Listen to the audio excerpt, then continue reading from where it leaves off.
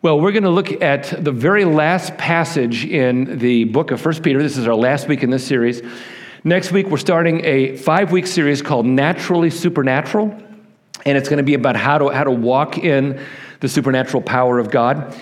And we're going to do that from, in part from the book of Ephesians, but some other books as well, so really excited about that. But this is the last passage in 1 Peter. And so I want to start off by saying that I love my Apple Watch.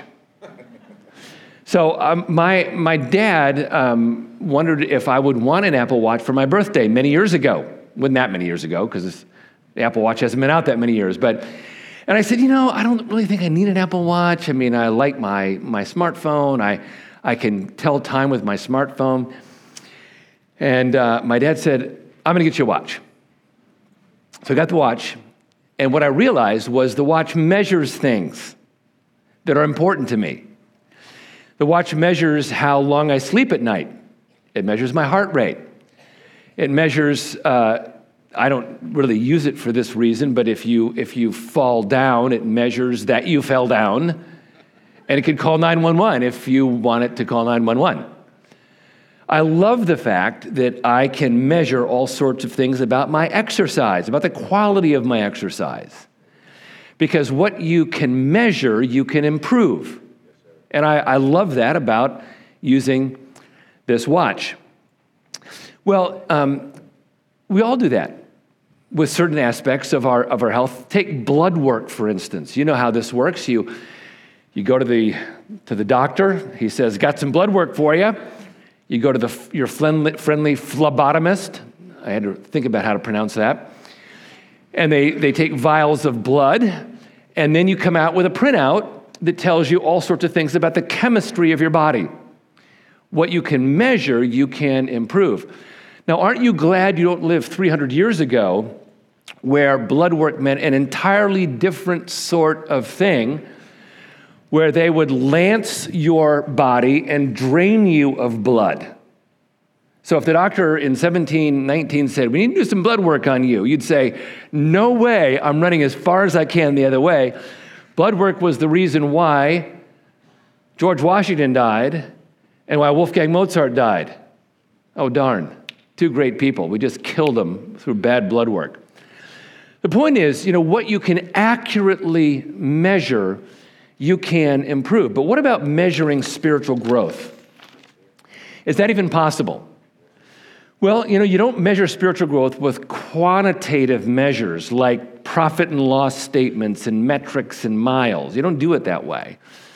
What you do is you look at qualitative things like, what is the quality of my love? What is the quality of the fruit of the Spirit that's coming out of me? What is the quality of my relationships? Am I a person who's being filled with the Holy Spirit? Am I progressing toward maturity? You can't measure those things numerically, but we are called to test ourselves and see how we're doing in those areas. And so Peter is encouraging the same thing here. As he closes his book, he wants to give us 4 measures of spiritual growth. These measures of growth are measures that are not like every possible measure you could have. I doubt you could come up with something like that. But these are measures of spiritual growth that are relevant to people under pressure. Peter's been talking about people under pressure, people who are persecuted, people who are suffering. And so these measures of spiritual growth specifically apply to people who are going through hardship, afflictions, and trials. So I want to look at these 4 measures of spiritual growth, and let's see where you fall as we look at these measures. Number 1 is this: growing Christians seek out wise leadership so they can continue to grow. Are you seeking out wise leadership so you can continue to grow? Here's what he says: likewise, you who are younger, be subject to your elders. Now, I need to tell you a little bit of background about this verse. Peter comes to northern Asia Minor, and he is starting some churches. Now Peter writes a letter to the churches in northern Asia Minor, and when that letter came, it was a circular letter, meaning the letter came and it was read in the churches, read out loud. So now, as this letter is being read out loud, he's addressing those younger believers in the congregation. And he says, I want you to have an attitude toward the older believers. Now, who are the older believers? Well, some of them are people who came to Christ at Pentecost. And they came back to Northern Asia Minor. And so they've been walking with Jesus for about 30 years. And they're mature. And Peter is saying, look, I want you younger believers to pay attention to those elders and be highly responsive to their leadership. Now, you could take this command in two ways. On the one hand, it's possible saying, younger believers, obey your elders. Obey your elders. Now, when he talks about elders, don't envision, a dozen guys in dark suits looking over building plans and profit and loss statements. Don't envision that. Because these elders in the early church were people who were discipling and mentoring younger believers. Amen. It was a very proactive sort of eldering. And so I think what Peter is saying is, you younger believers, be receptive to the opportunity of being mentored, coached, discipled by an older believer.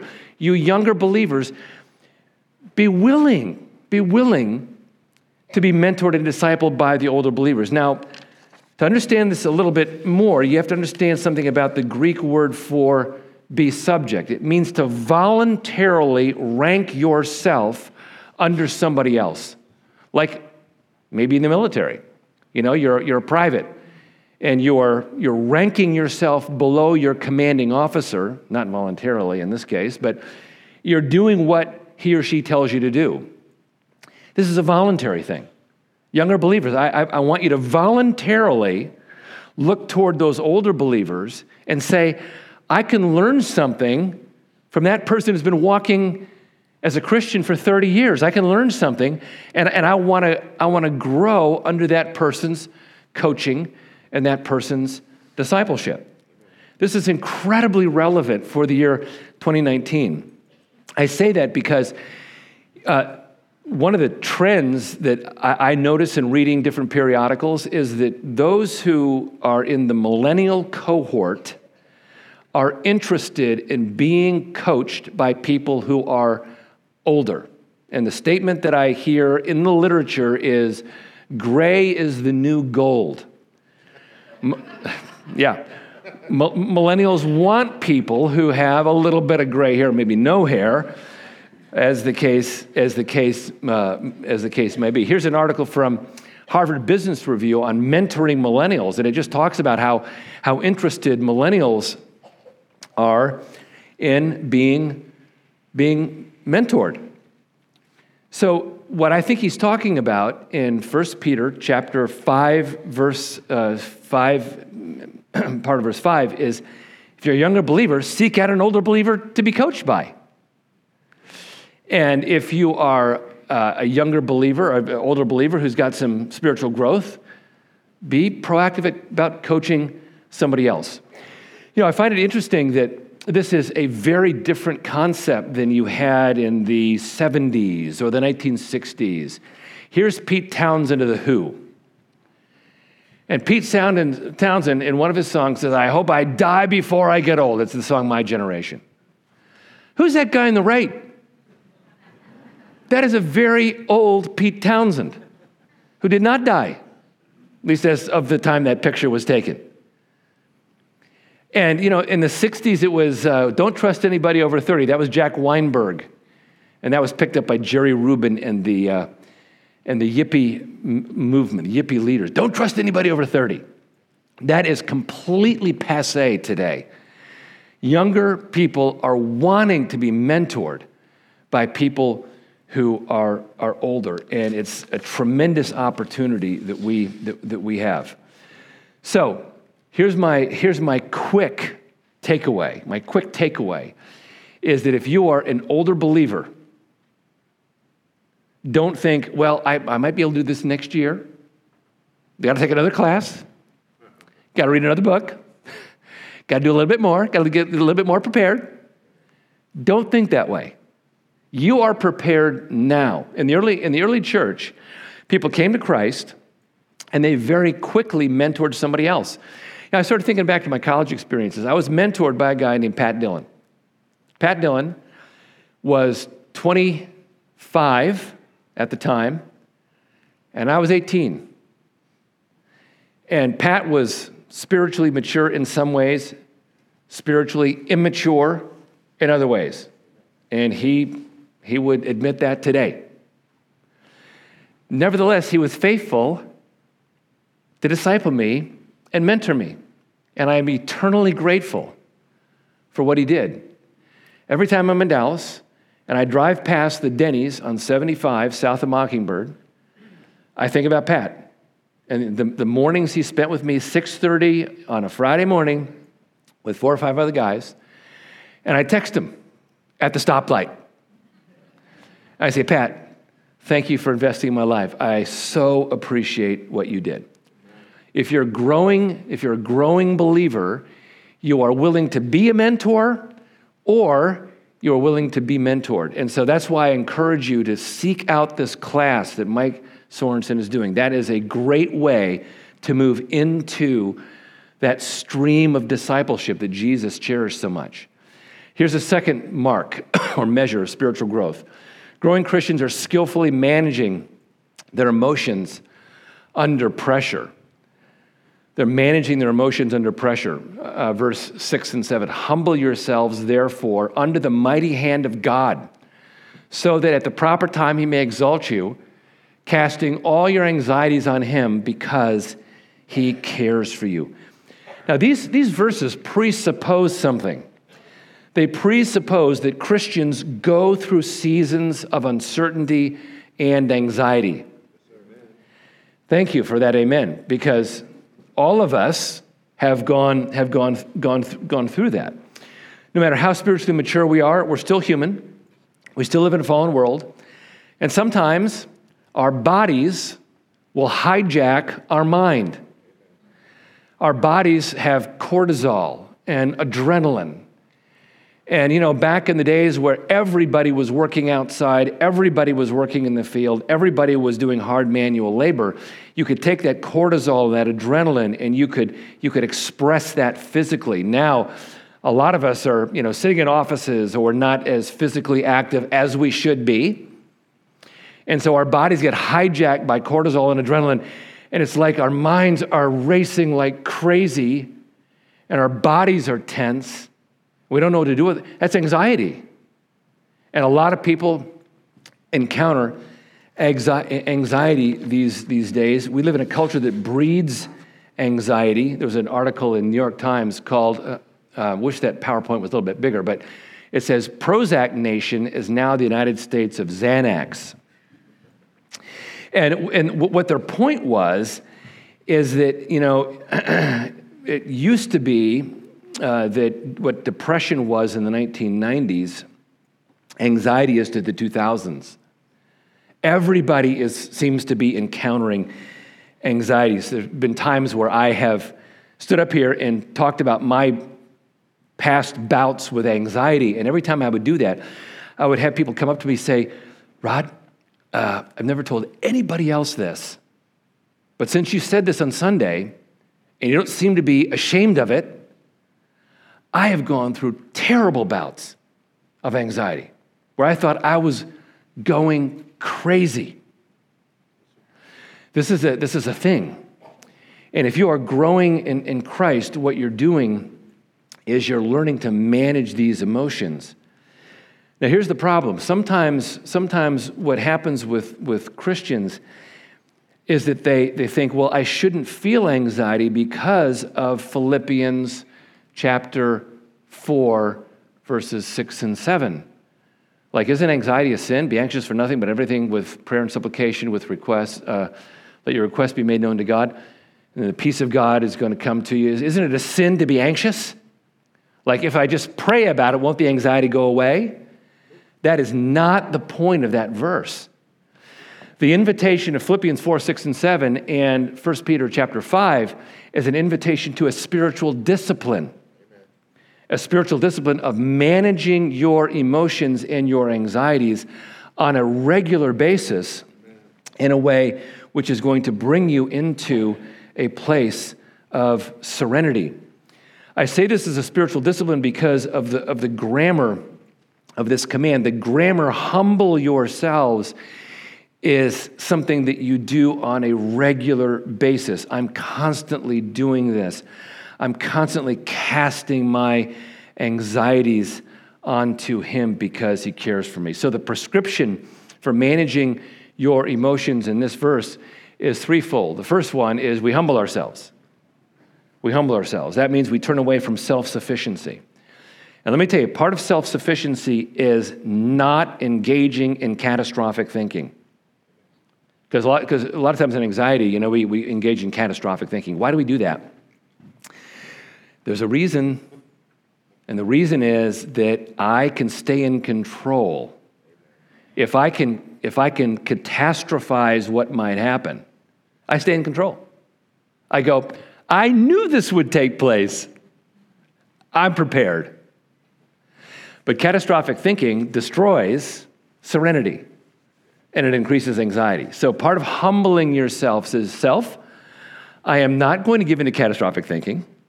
Instead, what I'm going to do is I'm going to humble myself before you, God, and I'm going to say, you are in control, and I'm going to live under your sovereign care and control. And then second prescription is that I cast my anxieties on him. This is a wonderful word picture because the idea is, here are my anxieties on the ground.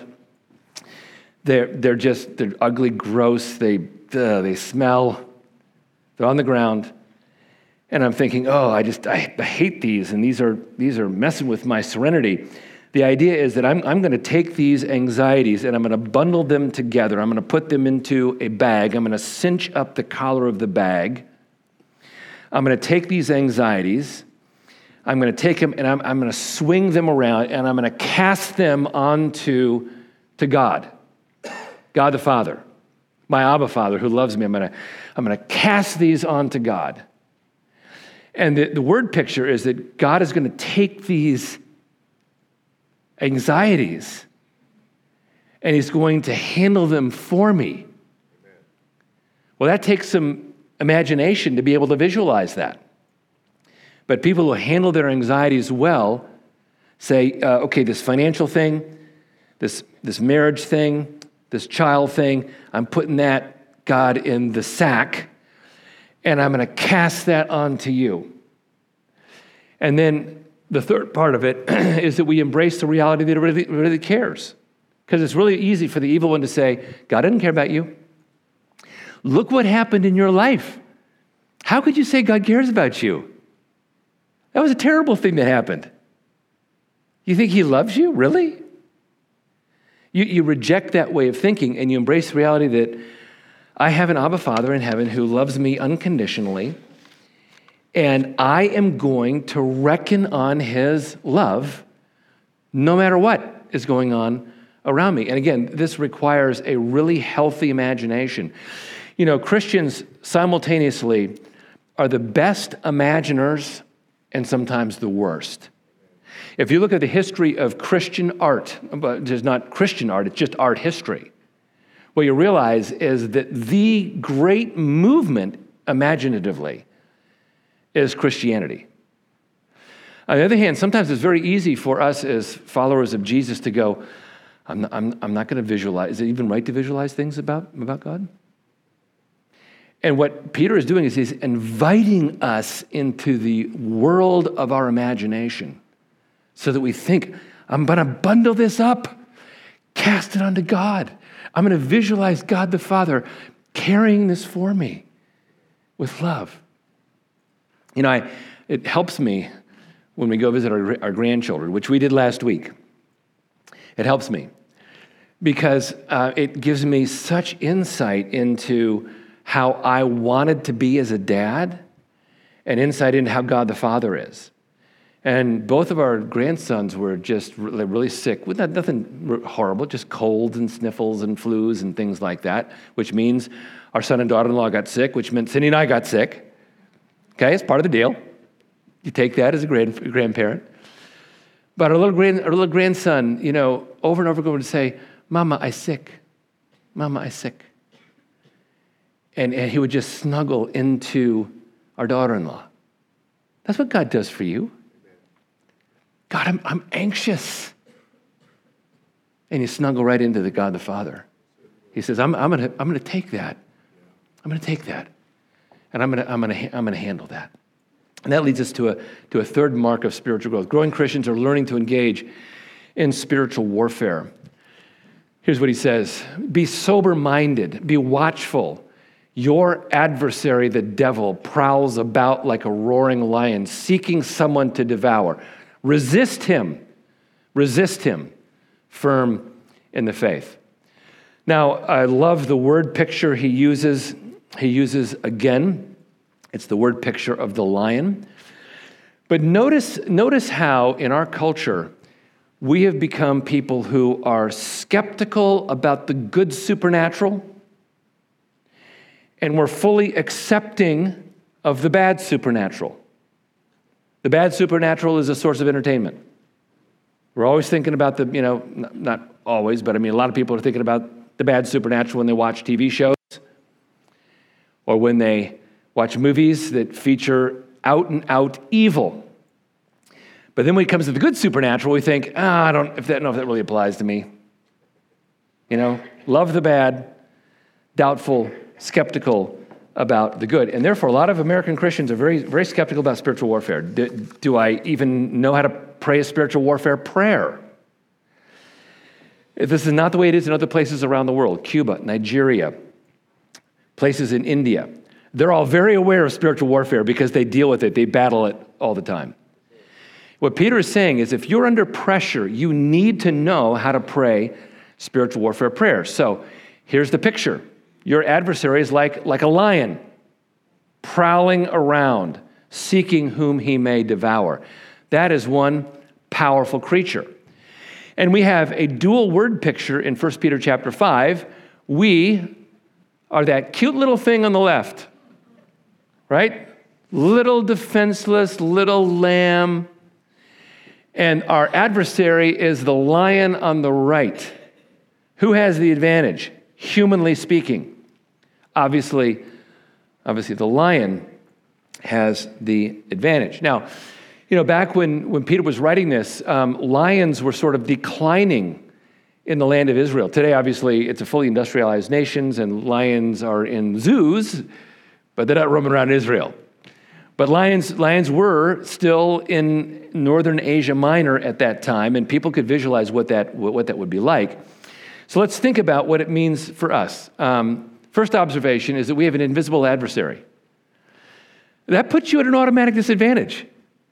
If your adversary is visible, maybe you've got a little bit more control, but our adversary is invisible. Therefore, we need to learn to do spiritual warfare by faith.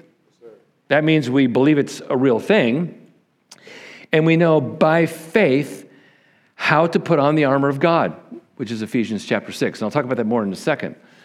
Second observation is your adversary is always on the prowl.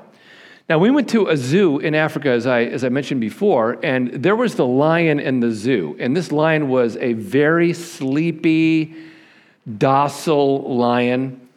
And I'll be honest with you, there was not a whole lot of space between me and the lion, which I enjoyed because I could see the lion. But he was one docile, quiet lion. I'm going to go in there and give him a little hug, But we all know that's not the case. I was out jogging when this happened. No, I'm kidding. That's not me. But that is a guy who was out, and doing some things, and he doesn't look like he's running very fast. But if that was me, I'd be feeling some stress because that lion is prowling about. Sometimes you've heard about lions that don't like you being near their space and they come and attack your car. I have seen YouTube clips where little kids are up at a glass and the lion wants to attack the child. Yeah, it's crazy. That video is, the video I'm showing on the screen, that went viral because you obviously realize that if there was no glass, that kid is toast. So you are like that child, and the evil one is like that lion, and he's seeking whom he may devour. He's constantly on the prowl. And then the third observation is your adversary is naturally much stronger than you. I'm told that the muscle tissue in a big cat is something like 6 to 7 times stronger and more powerful than the muscle tissue in a human. So he's just fundamentally stronger than you are. Humanly speaking, the evil one is stronger than you, humanly speaking. But let me just say that you have one thing that absolutely terrifies him, and that is you have Jesus. Amen. And he is terrified of that. Amen. And therefore, although you are naturally not as strong, spiritually in Christ, you are stronger. And so Peter's response to us is really surprising. We don't go on the offensive because Jesus already went on the offensive and he defeated the evil one. What we do is we stand and we resist. Stand comes from Ephesians chapter 6. We stand. Resist comes from 1 Peter chapter 5. We resist. To stand and resist means we stand in the power that Jesus has given to us. And so one of the things that I do often is pray spiritual warfare prayers that address this. And here's my way of standing.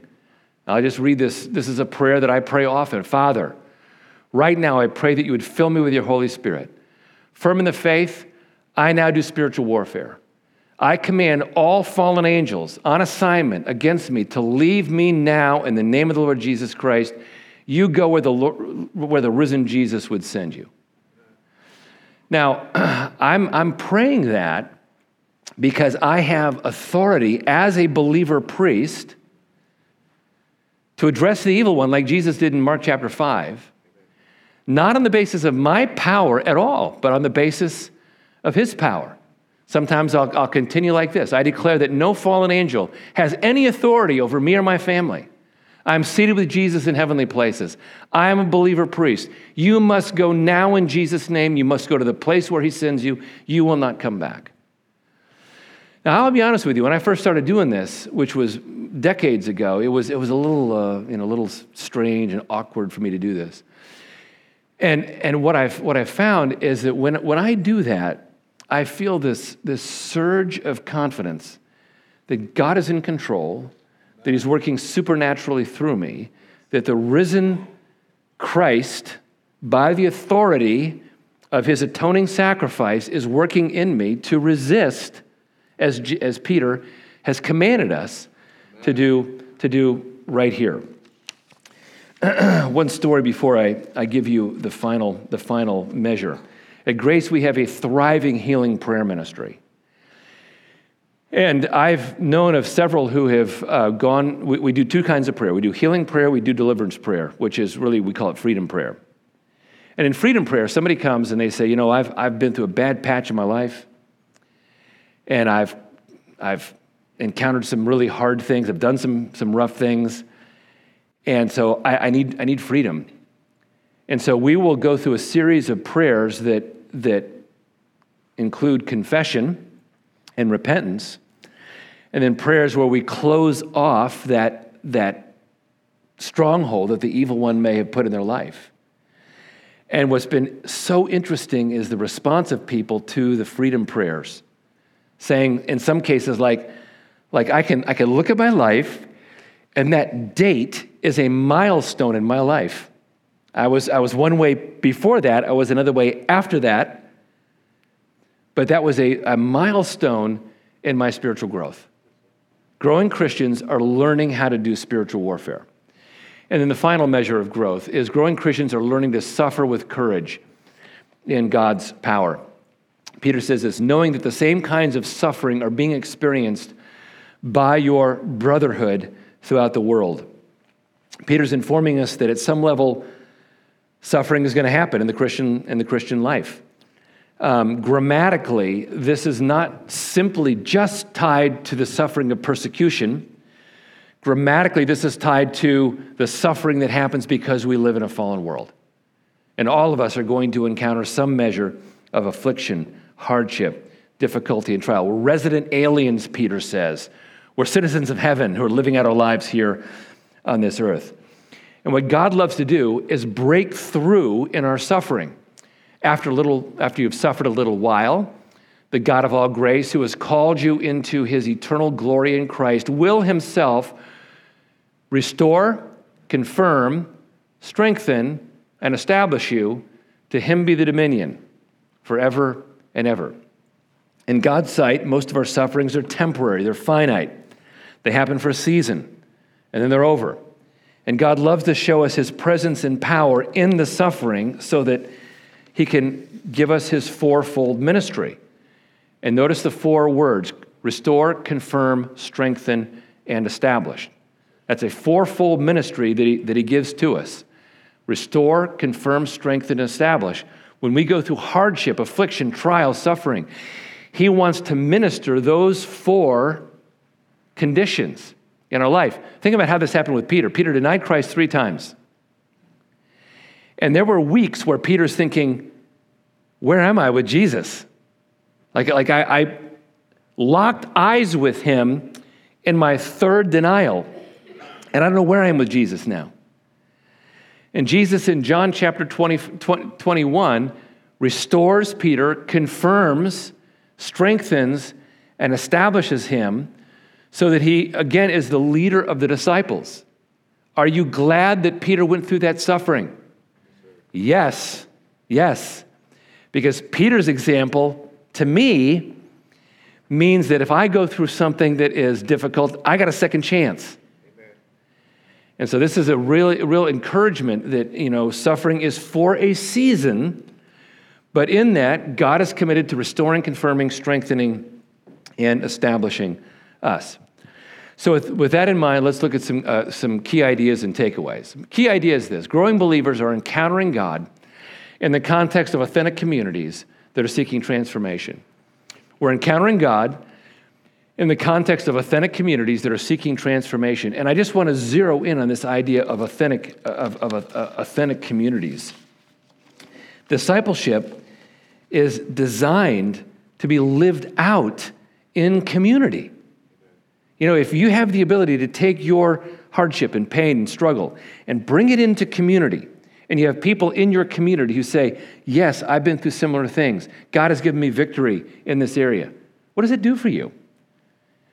It strengthens you, builds you up. It encourages you. So here's takeaway number 1. Decide, and I'm talking about right now, whether you are a disciple maker or whether you need a disciple maker. Here's what I'm asking you to decide right now at 10:21 on a Sunday morning. Right now, as I'm sitting here, am I more of a disciple maker or somebody who needs to be discipled? Now, I know what some of you are thinking. I need both. I'm asking you to choose between the two. Am I primarily one who can give out, or am I primarily one right now who needs to receive? Here's my second application. Ask God to connect you with someone for the purpose of a discipleship. So if you just said, I'm somebody who is equipped to disciple somebody, ask God to connect you with somebody who needs to be discipled. Say, God, I am praying that you would supernaturally lead me to someone who needs to be mentored, coached, or discipled. I don't want it to be my choice. I don't want it to be a human choice. I want it to be a supernatural choice. And I want you to show me who that person is. It may mean that you have to, knock on some doors. It may mean that you have to talk to somebody and say, you know what, I'm interested in being a spiritual mentor, being a spiritual coach. Is that something you might be interested in? That might be something that you have to do. But it's important to ask God to do that. If you feel like you need discipleship, say to him, Lord, will you please bring somebody my way who could disciple me, mentor me, coach me? It's such an important thing in your spiritual growth that you are giving out and that you're receiving. And then here's a third takeaway. Third takeaway is, as you encounter discipleship, create a culture of authenticity. If you're mentoring somebody else and you're never showing any weakness, or you're never giving any window into pain in your life, you're not doing this very authentically. Authentic disciple makers are talking about their struggles, their hardships, their difficulties, and that gives a window into the person they're coaching about how a strong believer handles problems. Authenticity is a crucial component of discipleship. And I'm thankful that Grace is not this way, but I've talked to many people who've been in churches where there is little to no authenticity. And the idea is I can show no weakness, no struggle, no affliction, because if I do, people are going to judge me and say, you're not walking with Jesus. See, mature people are learning how to be authentic and live in that space of Spirit-empowered authenticity as a form of ministry. So I want to invite you to stand for our closing prayer.